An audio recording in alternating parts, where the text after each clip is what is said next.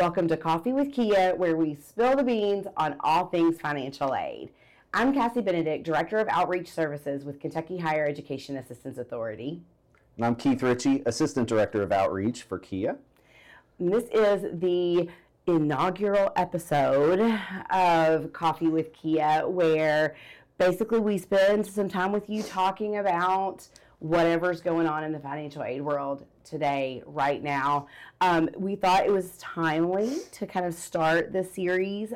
Keith, why is it timely? What's going on right now? Well, here we are. The FAFSA is about to open up by the end of December, so we've got a lot of busy times ahead. So it's super exciting for those of us who work in college access and financial aid. Right, and this, if you're listening to it on a podcast, if you're watching it on YouTube, basically it's for current college students, college access professionals, current high school students who are getting ready to go to college, parents who are helping their student through this.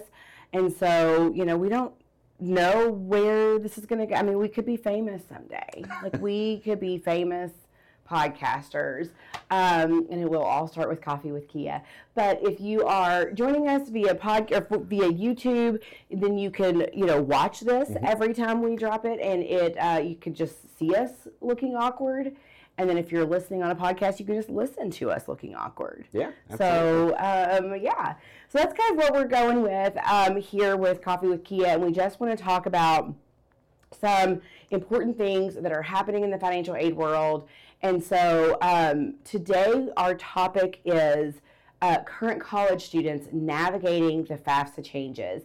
There have been so many FAFSA changes. If you have even touched the financial aid world in any sense in the last 6 months, big changes are on the horizon. And so today we are going to be talking to specifically current college students about the changes and how they affect you. But we're going to start out, Keith, with a little bit of coffee talk. Sure. And today's coffee talk is that I want you to tell me about your FAFSA experience when you were in high school. Well, first off, I'm old, so you got to start with that. So the FAFSA looked a lot different back when I was in high school compared to what it does now. I'm pretty jealous of our current high school seniors and current college students to be able to have a FAFSA now that has fewer questions, more automated, easier than ever before. I think that's great. When I was in high school, I did a paper FAFSA, and it took hours to get it done. And worse yet, my parents made me look through their tax returns, so I kind of had to do it myself. Who'd have thunk it back then that I would have eventually become a KHEAA outreach counselor and working in financial aid, but it took literally hours to get it done when it went back in 2006. That is when you said, first of all, I'm old, I wanted to say, first of all, I'm older. And so I literally have a memory of sitting at my coffee table in my living room, childhood living room, with an ink pen filling out, and I had my dad's tax return sitting next to me, and I was the one that was matching up the lines, and my parents didn't touch it. They didn't know anything about it. And so I had to kind of do the whole process. I had a great school counselor, but I didn't work with him on it. He just said, go file your FAFSA, and I did. And so, today, now, like you said, when we're the ones helping students file, and I'm sitting here and it's 15 minutes and you're done, and I'm mind-blowing versus what we went through on the paper FAFSAs. It's amazing how much better this thing has gotten over the years. And, you hear a lot of the stuff about the changes coming down the pike with the FAFSA, and it will take us some getting used to. It's a new form. It's a new calculation.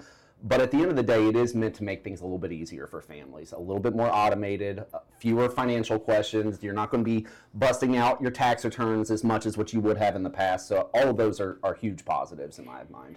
I agree with that. And so let's jump into it with the current college students. So, Keith and I have spent the last 6 months training college access professionals. Our outreach counselors are out in the field. We have 13 outreach counselors in a college info roadshow across the state of Kentucky. They're working with current seniors, getting them ready. To the current high school seniors, this isn't new. This isn't a change. This is just FAFSA reality. They didn't file it before. And so our minds often turn to current college students and their parents who have been through this process And suddenly you wake up October 1st, the FAFSA's not there like you were expecting. And when it is there, it's all going to look different. I mean, take everything you know about FAFSA basically and wipe it away.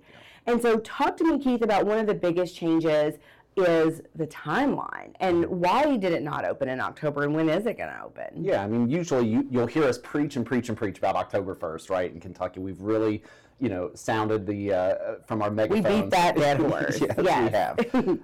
But because they're making so many different changes to the website, the calculation's different, they just, honestly, at the federal level, just needed more time. Right. So, it was recently announced that the FAFSA will be open by December 31st. So by the end of December, this thing will be open and ready to go. Right. The one thing that is important to note, though, for anyone, watching today, it's super important to remember that this timeline change is only going to impact this version of the FAFSA. That's right. As soon as we get past this 24-25 cycle, we're going back to October 1st like how we were before. Absolutely. And a couple things to add. We're actually at KHEAA kind of using December 31st as an effective opening date. Even though they're saying the word, we hear the word by a lot from the Department of Ed, by December 31st, by December 31st. We're effectively using December 31st at KHEAA as an opening date. And even additionally, we don't even want you to file in the month of December. Should it open at any point while Christmas break is happening and you're not on your college campus, we actually recommend you wait until January. Get back onto your campus. We've been working with college financial aid personnel all semester long. We know that they're going to be hosting FAFSA workshops. KHEAA outreach counselors are going to be on college campuses hosting FAFSA workshops. There's going to be help. There are going to be walkthroughs. There's a walkthrough right now. So, if on a good year, you guys have filed the FAFSA before, you know this. If on a good year there were glitches and delays in the process and the website was glitchy, think of all the changes that have happened. There's going to be glitches this year, and there are going to be delays and issues and kinks to work out. So we don't see any harm. Years ago, and you may have experienced this as a parent, it was like 8 a.m., October 1st, you get on there, you get your FAFSA filed. And now then it became a little bit more casual about when you filed, still early, but more casual. Now we're saying, give it a couple of weeks. Let it breathe for a minute and then get on there and file. Yeah, I think that's super important because at the end of the day, even if this thing does open up a little bit earlier than expected, and let's say, it's open for a week or so in December before the new year, you might as well let other states work out those kinks. So we come back from Christmas break in January, our outreach counselors are available, college reps are available to assist. It'll just be a much cleaner, more finished product to work with. And I think everyone will appreciate how much easier that process will be when the website's up and running effectively and you're not getting timed out or anything along those lines. Absolutely. We've all lived that life as KHEAA outreach counselors of being at a FAFSA workshop on October 1st, January 1st, whatever it is, and it crashes, and you're just sitting there with like 50 people staring at you. Yeah. It's not fun. Right, yeah. So, you start wondering, like, what do I do with my hands, in front of everyone? So, yeah. Exactly. I had a group of people one time, we were like in a library, it was January 1st, the FAFSA had opened, and it crashed, it went down, and there were seriously probably 40 people in the room, and I called the 1-800 number. There's a 1-800 number for the FAFSA, and I called it, and I said, what are we looking at here? And they said it could be several more hours before this thing is back up and running. And so I looked at the crowd of people, and I said, okay, our choices are we can wait together, or I can give you all paper FAFSAs. We can go through it. We can fill out the paper to use as a guide for filing whenever it's back up and running. And every single one of them were like, well, wait. I don't blame them. So we played like Heads Up, 7 Up. Okay, so one of the biggest questions that I'm hearing right now from people who have filed the FAFSA before is, I already have an FSA ID. I already have that username and password. What do I do? Do I change it? Do I need to get a new one? Is it gone? Is it still there? Right. So the good news is if you have an FSA ID already, you don't have to worry too much about it because it's already going to be there. Once you set up one of these FSA IDs, it's there for the long haul. The one homework assignment I'm going to give everyone, though, if you do have one of these FSAIDs floating around already, log in, do yourself a favor, and just check and make sure you have a current active email address. As long as you've got that good to go, you're ready to roll in terms of the FSAID. The other piece of it is, though, there are going to be a lot more situations where not just one parent might need an FSAID if you're a dependent student, but actually both parents now moving forward might need an FSAID based on things like how they file their taxes. So I would just encourage everyone, just to keep it simple, I think everyone should go ahead, knock out the FSAID now ahead of time. Go ahead, take care of it, and that way it'll be one less thing to worry about when the FAFSA opens. I agree with that completely. And, Keith mentioned a really important change that's happened is that now you could be in a situation where both of your parents need FSAIDs. Let's clarify and say not parents who are divorced from each other or separated, or maybe they never got married and they don't live together. So who we're talking about are the parents in your home. And we're going to talk here in a second about how you identify which parent you put on the FAFSA. But if your parents are living in your home with you and you have a two-parent home, there's a very strong chance both of those parents will need FSAIDs. And so we like to just keep it really efficient and say, get them both FSAIDs. And if we end up not needing one of them, great. But go ahead and get them both FSAIDs. And that's something you could be working on now before the FAFSA even opens. Yeah, we strongly encourage, go ahead and knock that out ahead of time because it can take a few days for that FSAID to go through a verification process to basically just, verify you are who you are. And that's going to make your life a lot easier when the FAFSA opens if you already have that piece put to bed so that you're not waiting 3 to 5 days or in some cases up to 2 weeks for this verification to come back of your FSAID. You want that to already be active and verified by the time you jump onto the FAFSA. Absolutely, absolutely.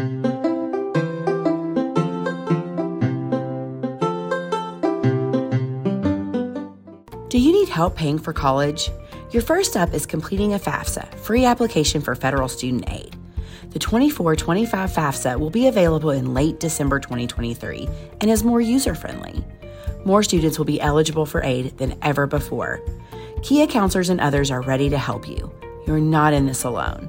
For more information, use the QR code or text money to 800-928-8926. Or you can visit gearupky.org/money.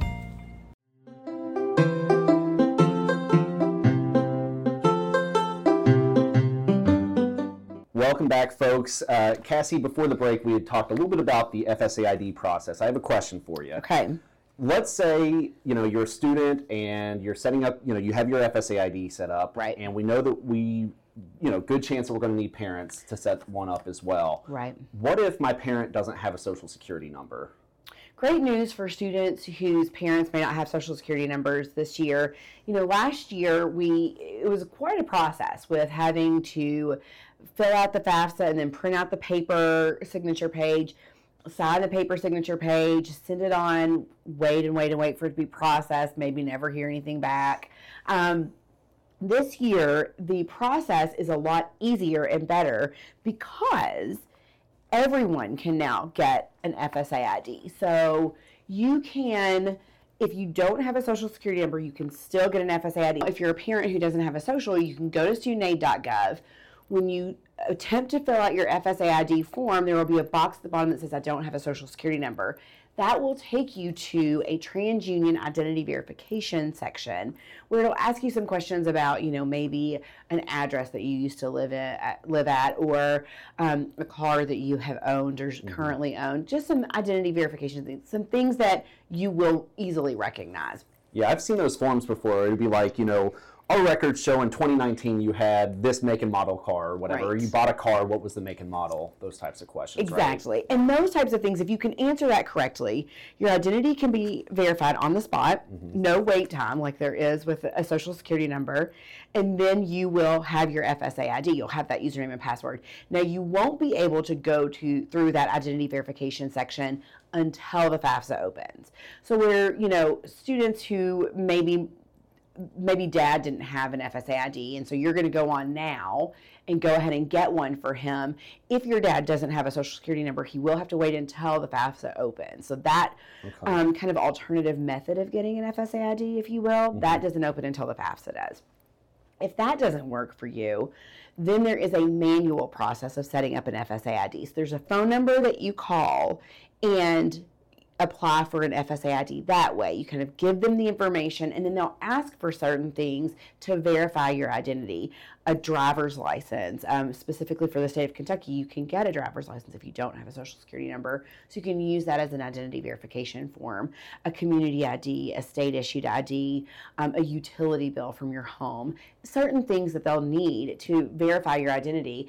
And then a couple of days later, your identity will be verified, you will get your FSA ID. And so that's good news for any college students who maybe filed last year using that signature page. It's going to be a lot easier this year, because once the FAFSA opens, your parent can get an FSA ID, even if they don't have a social security number, and then they can log in. They can upload their tax information using an I-10 number if they have that. They can sign the FAFSA, submit the FAFSA, all using that FSA ID. A lot easier. Yeah. Good news for those students. Yeah, and I mean, when you think about it, it's the give and take, right? So like this new process is not open ahead of time before the FAFSA opens, but once that FAFSA opens, our understanding is it'll be ready immediately at the same time. No wait time. And instead of going through Social Security Administration to verify identity, if they're able to do the identity verification process through TransUnion, it should be like pretty much immediate, right? Right. Because there's nothing to verify with Social Security Administration. Absolutely. Right, because that identity verification is the verification. Just happens right now. So great news for those students and those parents. So Keith, the form itself, super different. We've seen it. We've seen prototypes. We've been walked through it. We've seen screenshots. Kind of walk us through the highlights of what is different on the form. Yeah. So I walked through it myself the other day, the 2425 prototype, and it really does a good job of leading you through from start to finish. There are fewer questions, a lot fewer financial questions. So, you know, we remember the old way of doing the FAFSA, of busting out our tax returns and going like line by line through a lot of tax-related questions. You hardly see any of those. As long as you know, are basically giving consent and approval for the IRS to use that data exchange, that direct data exchange, it's going to fill out most of that stuff for you. So and those were the headache. Exactly. That was the headache part. Yeah, in my opinion, you know, the financial stuff has always been the hardest part of the FAFSA. So with a lot of that being put to bed automatically through that direct data exchange, it really is a more seamless process to get through one. One of the things that I would certainly recommend anyone doing, especially your first time through this, you know, soon after you log into the FAFSA, you'll notice a series of what we call onboarding screens. Onboarding screens, there are like 4 of them. Right. And a part of this, there's a quick video you can watch that kind of walks you through what to expect during the FAFSA. It talks about, you know, what information you should gather to make it as easy as possible. Talks a little bit about, you know, some of the terms that we'll discuss, like contributor and who else needs to potentially go on your FAFSA. And it even gives you a little bit of like a sneak peek on what to expect after the FAFSA is actually completed. So, you know, I know sometimes with online forms, you have a tendency of wanting to just like skip through some of the fine print. We know you do it. Yes, absolutely. We know you do it. I've been guilty of that a lot throughout my life. But this is actually legitimately something I would take an extra couple minutes to go through those 4 onboarding screens, read through what it has to say, because if you can take those couple minutes to do that, it's going to make your life a lot easier when you go through the form. And I especially think, like, as a returning college student, you know, you filed the form before, you think to yourself, like, I've done this before. It's fine. I got it. But it's so different. Right. And there's so many just variables out there that I do think like you said, take the time that first time. You know, you only see those onboarding screens the very first time you log in for the first 2425 FAFSA, the first time you log in. Just watch the video. It's a video. You know, it's not like you're going to read pages and pages of stuff. Right. It's a video. Watch it. See what it's all about. I think you're going to have fewer questions, fewer issues. So, you know, a student gets on. Let's say I'm a current college student right now. I have my FSA ID. I've checked it. It's January 15th. The FAFSA's open. I'm getting in there. I watch my onboarding screens. Then what can I expect? Like, do I need to be there with my mom? Like, my mom's going to be. How do I know who goes on? Talk me through all the things. Yeah, so one of the words you're going to get very familiar with throughout this process is the word contributor. And before I talk about like what that actually means, let's first talk about what it doesn't mean. So when we hear the word contributor, like on the FAFSA, or you hear this from the college level or us at KHEAA, just know when they say the word contributor, they really have nothing to do with financial contributions to college. Right. It's not signing anyone up to pay for anything. What they mean when they say the word contributor is that you're simply contributing information on a FAFSA. Okay. So like any FAFSA that's out there, the student is obviously a contributor because a lot of it has to do with their information. But for students who are considered dependent for financial aid purposes, also parent would be, thought of as one of these contributors. And then, in some situations, if let's say your parents are divorced and let's say you're going with mom's information, but mom is remarried, then technically step parent would also be considered a contributor because their information would be put on the FAFSA. So, as you go through this process, once you identify whose information you need to go with, that's what will determine who needs to set up an FSA ID, for instance, who will need to provide that consent to get that tax and income information onto the FAFSA. Let me stop you there and say, how do we know? Like you're saying, once you figure out who you put on there, how do I know what parent I fall under? Let's say I'm a child of divorce. How do I know? So on the FAFSA, they have this student personal circumstances section. It used to be called the dependency section. It's really the same thing. But essentially, it's going to be all of these situations that are listed, and if you can check the box that says yes to any of these, it automatically makes you considered an independent student, which simply means you don't have to provide anyone else's information on your FAFSA. Okay. So you and you alone. Some examples of those types of situations would be like if you're in legal guardianship of someone other than a biological parent. It could be that you've been in foster care since the age of 13. You've been deemed homeless or at risk of being homeless over the last few months. Those types of things would automatically make you independent. But let's just say for sake of argument, you go through that student personal circumstances section and none of those situations listed apply to you. You'll check a box that says none of these apply. Then it will start asking a series of questions about your parents and their situation. It'll ask, like, for instance, do you live with both biological parents? If you answer yes to that, then both of their information would go on your FAFSA. Okay. If you don't live with both biological parents, then it starts to try to figure out, okay, is there a parent that has provided more financial support to you over the last year than the other? So let's just say either parents have never been married, or maybe they were married and now they're divorced or separated. The question, the fork in the road that you're at that point in the FAFSA is which of these two parents, biological mother or biological father, has provided the most financial support to me over the last 12 months. So let's just say for sake of argument it was mom. Okay. If that's the case, the next question that'll pop up is, okay, if mom or if one parent has provided more financial support than the other, is this parent that we're going with who has provided that financial support, have they been remarried? And if so, that's when step parent gets involved with the FAFSA. Okay. If not, in that example, it would just be mother who we would be adding to our FAFSA as a contributor. Okay. But it walks you through a series of questions. It'll tell you, okay, based on these responses, this is whose information that you would need to go. And then it simply has you walk through a form where you put in that person's information. So like in that example, where you put in mom's date of birth, her social security number, her email, and you can actually literally hit a button that invites her to be a part of your FAFSA. Awesome. So tell me, you're talking about who contributes more financially. I'm a college student. My mom doesn't send me any money. So my dad doesn't send me any money. But I go home for Christmas break, spring break. I still live with one of my parents. So talk about, what does financial support mean? It can mean a lot of different things. So it doesn't necessarily mean giving you cold hard cash, whatever, whatever. I mean, that's a plus, right, but... Yeah, because I certainly didn't have that when I was in college with my parents, unfortunately. I asked a ton, but didn't get it too much. I became very familiar with the word no. Right, I did too. And that was a hard thing for me to hear for a while.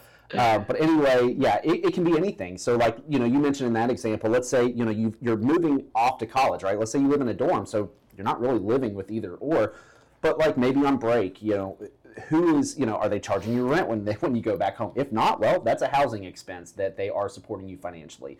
Are you buying all your meals on your own? Well, is one parent doing that more than the other? It could be clothing, it could be gas money, it could be a number of things. But health insurance. Yeah. It could be anything that allows you to sustain. Sure. So it doesn't necessarily mean who has given me the most money per se, but who has just directly supported you the most.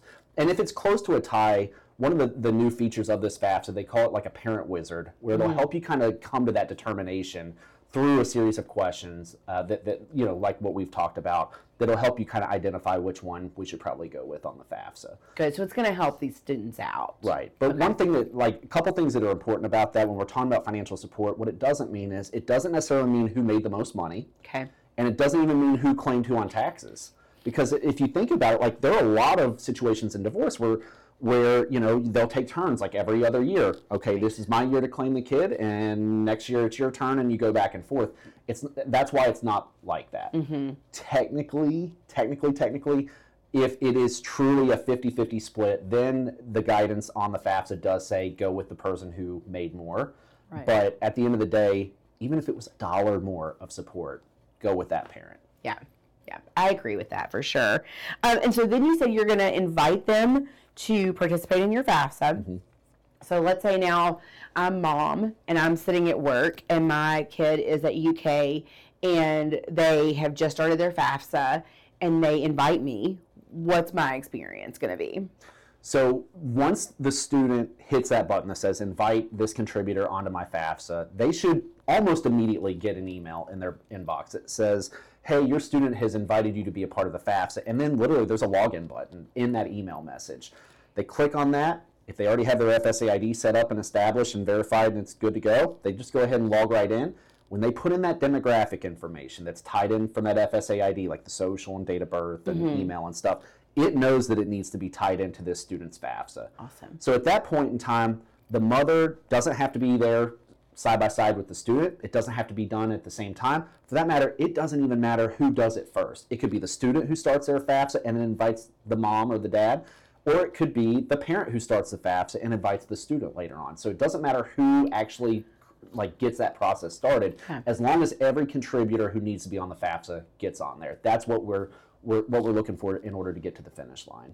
How do I know if I'm a college student? I'm off at college. I'm busy with life, and college students, they're involved and they're doing things. They work. I've not talked to mom this week, but I know that I invited her on Monday. How do I know where mom is in the process of contributing to my FAFSA? So one of the coolest things about this new FAFSA is this idea, no longer is the FAFSA this long linear form where we remember the times okay, student types their stuff and then get up, mom has to sit down and do her stuff. Right. We're kind of beyond that. Exactly. Yeah. Now it's more like this living, breathing form, this hub of information. Okay. So as a student, you'll be able to log onto your FAFSA throughout this process, and it'll tell you if it's still waiting for information from the other contributors, like your parents, for instance. So it'll give you an update anytime you log on to studentaid.gov. You'll be able to kind of see what the latest is. One thing that is interesting to note, though, no matter who it is who's the last contributor of a family to go onto that FAFSA, whoever that last person is, whether it be the student or the parent, whoever that last person is to finish up their portion of it, they're actually going to be the ones to see a submit button to actually get it to the finish line and actually submit the FAFSA. Awesome. So one thing I want to note just about the changes and something you may see different this year versus last year is about asset reporting. Mm-hmm. So this is one of the biggest changes that you'll see on the FAFSA, and you may not even see it on your FAFSA. You won't see it if you're a dependent student, you're filing under your parents made $60,000 a year or less in 2022. You won't see any asset questions. So, you may hear me talking about this and then you get on the FAFSA and you're like, they didn't ask me any of that. If your family makes under $60,000 a year, you won't be asked any asset questions at all. So that's all good news. Now, if you do have to report assets, your family makes more than $60,000 a year. In years past, if your family had a business and it employed fewer than 100 people, or if your family had a farm that you lived on, you didn't report those things as assets. Those were kind of sheltered, right, if you will. They weren't considered part of what the government thought needed to go into the calculation to see how much you could pay toward college. Now, because it's, EFC is gone, expected family contribution, when you submit your FAFSA, you get your FAFSA submission summary. The result that you're going to get is a student aid index now. It's not what we think you can contribute to your college education financially. It's an index of eligibility. And so part of the calculation that goes into that SAI, that index of eligibility, is your business, your family business, no matter how many people it employs, and your family farm, whether or not you live on it. And so some of the ways that you calculate that with the family farm, if you live on it, you have to figure out the net value. So we're talking, if you sold the farm today, what would you get minus any debt that you still have on the farm, or the equipment or anything housed on it. Then, once you get that net value, you'd have to subtract the portion that your house is located on. Okay. Okay. Lots So like of primary calculations. residence. Your primary residence, Right. exactly. Okay. That makes If sense. you do live on this farm. If it's a business, you report net value. So if you sold your business today, minus any debt that you have, if you're a business owner, you probably have debt associated with that business. So you're going to subtract that out, and that net value, those will be reported as assets now, to where in the past they never were.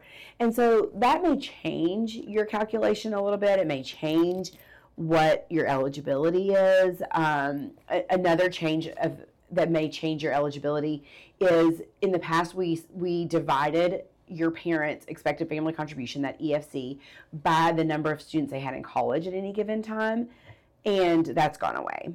So we don't, it's called a sibling discount. We don't divide by number in college anymore. And so what we may see, Keith, is people in the past who were eligible for Pell Grant funds, state grants, that free money that helps you pay for college, that eligibility may be reduced. So talk to us about if a student does encounter that. You know, it's January 15th, they file their FAFSA, they see their SAI, and then a few weeks later they get a notification from their school and there's no Pell Grant on it. There's no CAP, there's no Kentucky tuition grant. What do I do? Yeah, so there's a silver lining with that, you know, because there are a lot of changes that can impact eligibility on this new FAFSA. So let's say, you know, in that situation, last year we completed this FAFSA and it said we get X amount of dollars of a Pell Grant. And now all of a sudden we're staring at this and like, it doesn't say anything about a Pell Grant on here. What do you do? Well, there's a silver lining with it, and essentially the federal government is giving extra wiggle room to the colleges to be able to work through what they call professional judgment appeals. So if you're in a situation where a student, or as a student, you've lost that Pell eligibility because of the elimination of that sibling discount, right. What we would encourage you to do at KHEAA is simply reach out to your financial aid office and let them know, hey, there's something different about this FAFSA compared to what I've gotten in the past when it comes to like Pell Grants, and just see what they can do to work with you. Like any professional judgment appeal, it's not like a magic wand. It's not like one size fits all. This is how it gets fixed. Yeah. But it's worth having a conversation with your financial aid counselor. So, True. And I would do that as soon as you can. So, like once you submit that FAFSA and you notice that, I've lost some eligibility compared to what I would have had in the past, immediately let them know as soon as you can, so that you can start that process to have that conversation to potentially see what that college could do to maybe help you out. Awesome. Well, that is good news. Yeah. That if they do see a change, it doesn't mean withdraw from your college. You can't go back. You're not going to be able to graduate from college because you lost all this money. It definitely doesn't mean that. Yeah.